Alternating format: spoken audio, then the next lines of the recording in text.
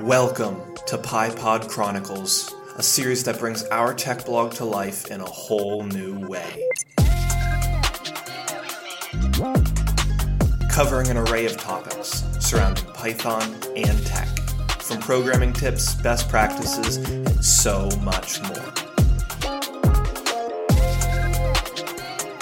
Let's get immersed in Python with the Nerd Nook on the go. Welcome back to PyPod Chronicles. If you're new here, I'm your host Josh. But if you're coming from the blog, then you know me as Rusty Raccoon. I'm glad to have you here for today's episode of PyPod Chronicles. Here I am in episode 13. And this one, I gave it a title, A Comprehensive Comparison Between Matplotlib and Plotly. These are two powerful data visualization libraries in Python.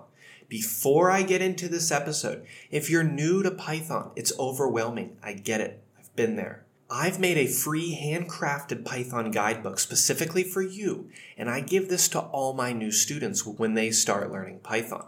Head over to the link in the description and pick yourself up a free guide for Python. Data analysis and visualization are vital components of any data-driven project. There are several libraries, and in this podcast, I've already dove into Matplotlib and Plotly. These are two really popular choices in the Python ecosystem of data analysis. In this episode, I want to take some time to dive into the features and the strengths of both of these libraries. And by the end, you're going to have a solid understanding of which one might be best for you, when and how to use these for your visualization needs. Now, if you haven't heard the previous episodes, I recommend checking them out. And if you don't have time right now, I'm just going to briefly touch on Matplotlib. It's a mature and widely used library for data visualization.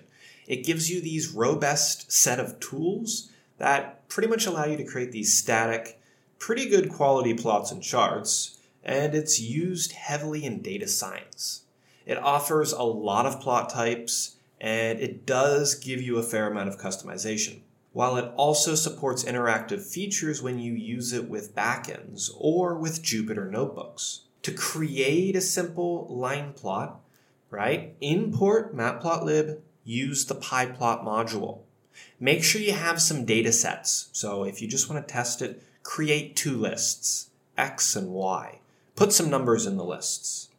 To create a plot with Matplotlib, you need to use the plot function. Plot is going to accept what you want to plot. So this X list and Y list you could put inside there. All you need to do to show this chart is use the show function.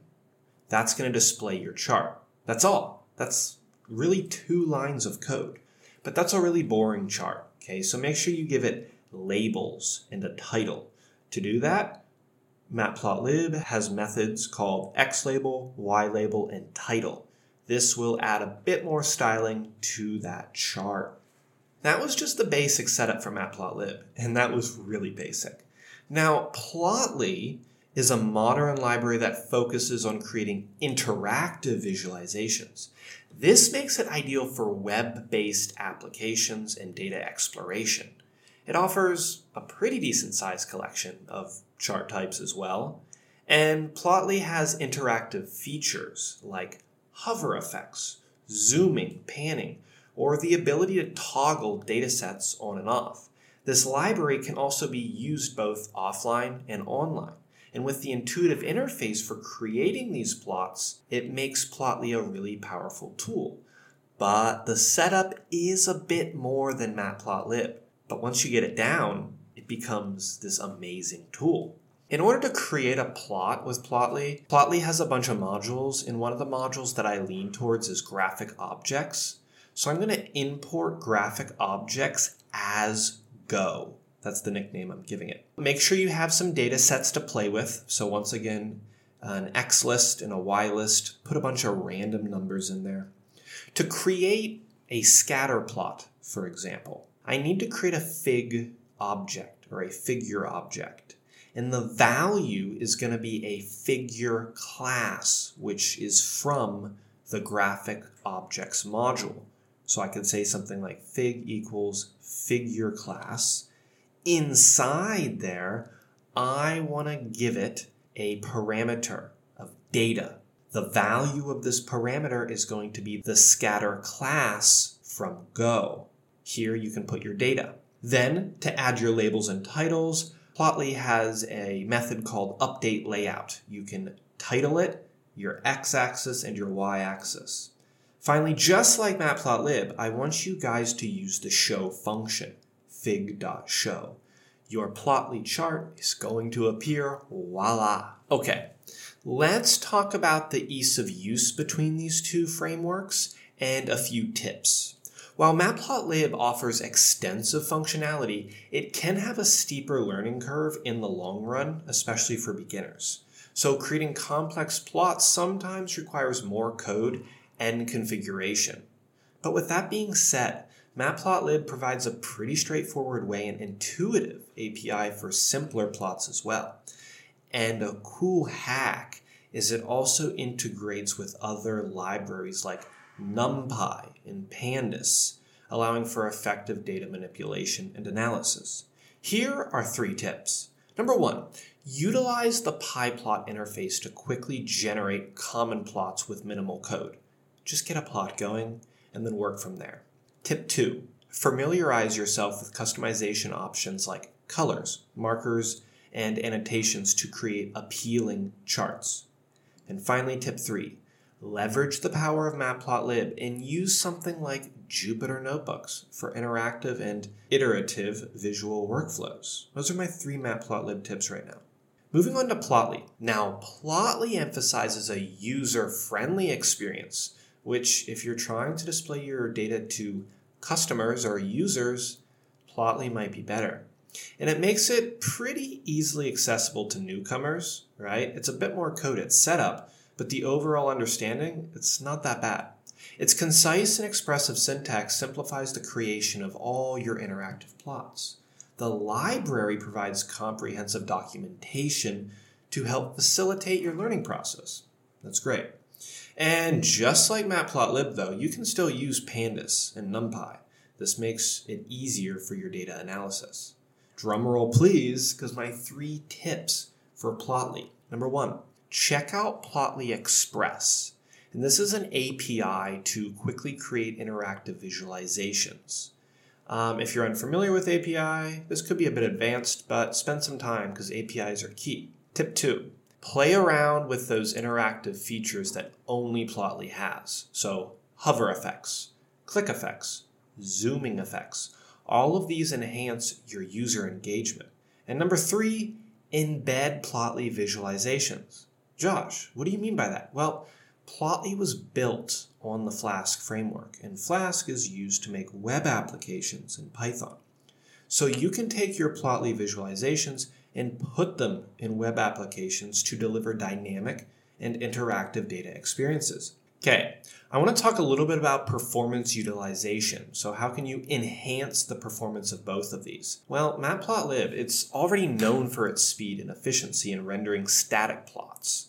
The rendering engine is actually optimized for generating static plots quickly. That makes it a reliable choice for batch processing or generating a lot of reports.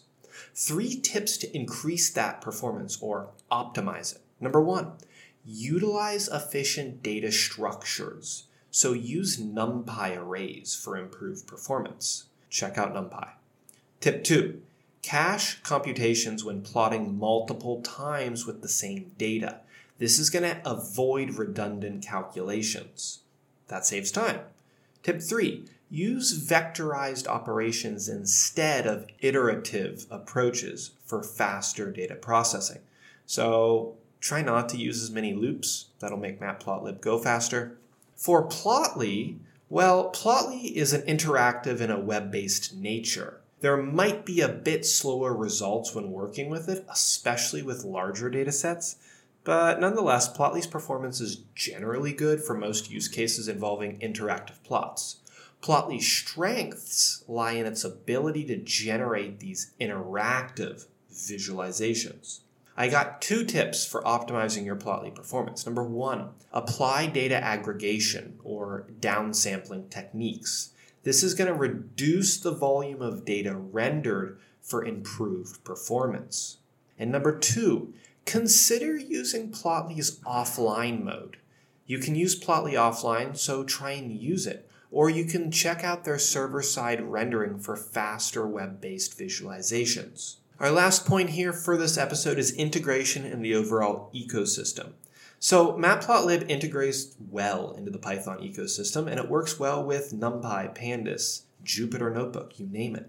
Tips for integrating a bit more: try combining Matplotlib with NumPy and Pandas to leverage their powerful data manipulation capabilities.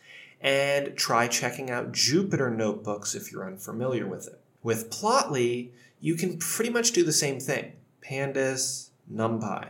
Okay, use those. This improves the speed of your data analysis. And you can also leverage Plotly's cloud platform. This allows you to publish interactive visualizations and share them with other people, specifically your users or customers. All right, let's wrap things up here. Matplotlib and Plotly, they're both powerful libraries. They're both great for data analysis and visualization. They're both worth checking out. When choosing between these two, consider your specific requirements and the desired level of interactivity. If you're presenting to a bunch of scientists or a report, it's probably fine just to use Matplotlib.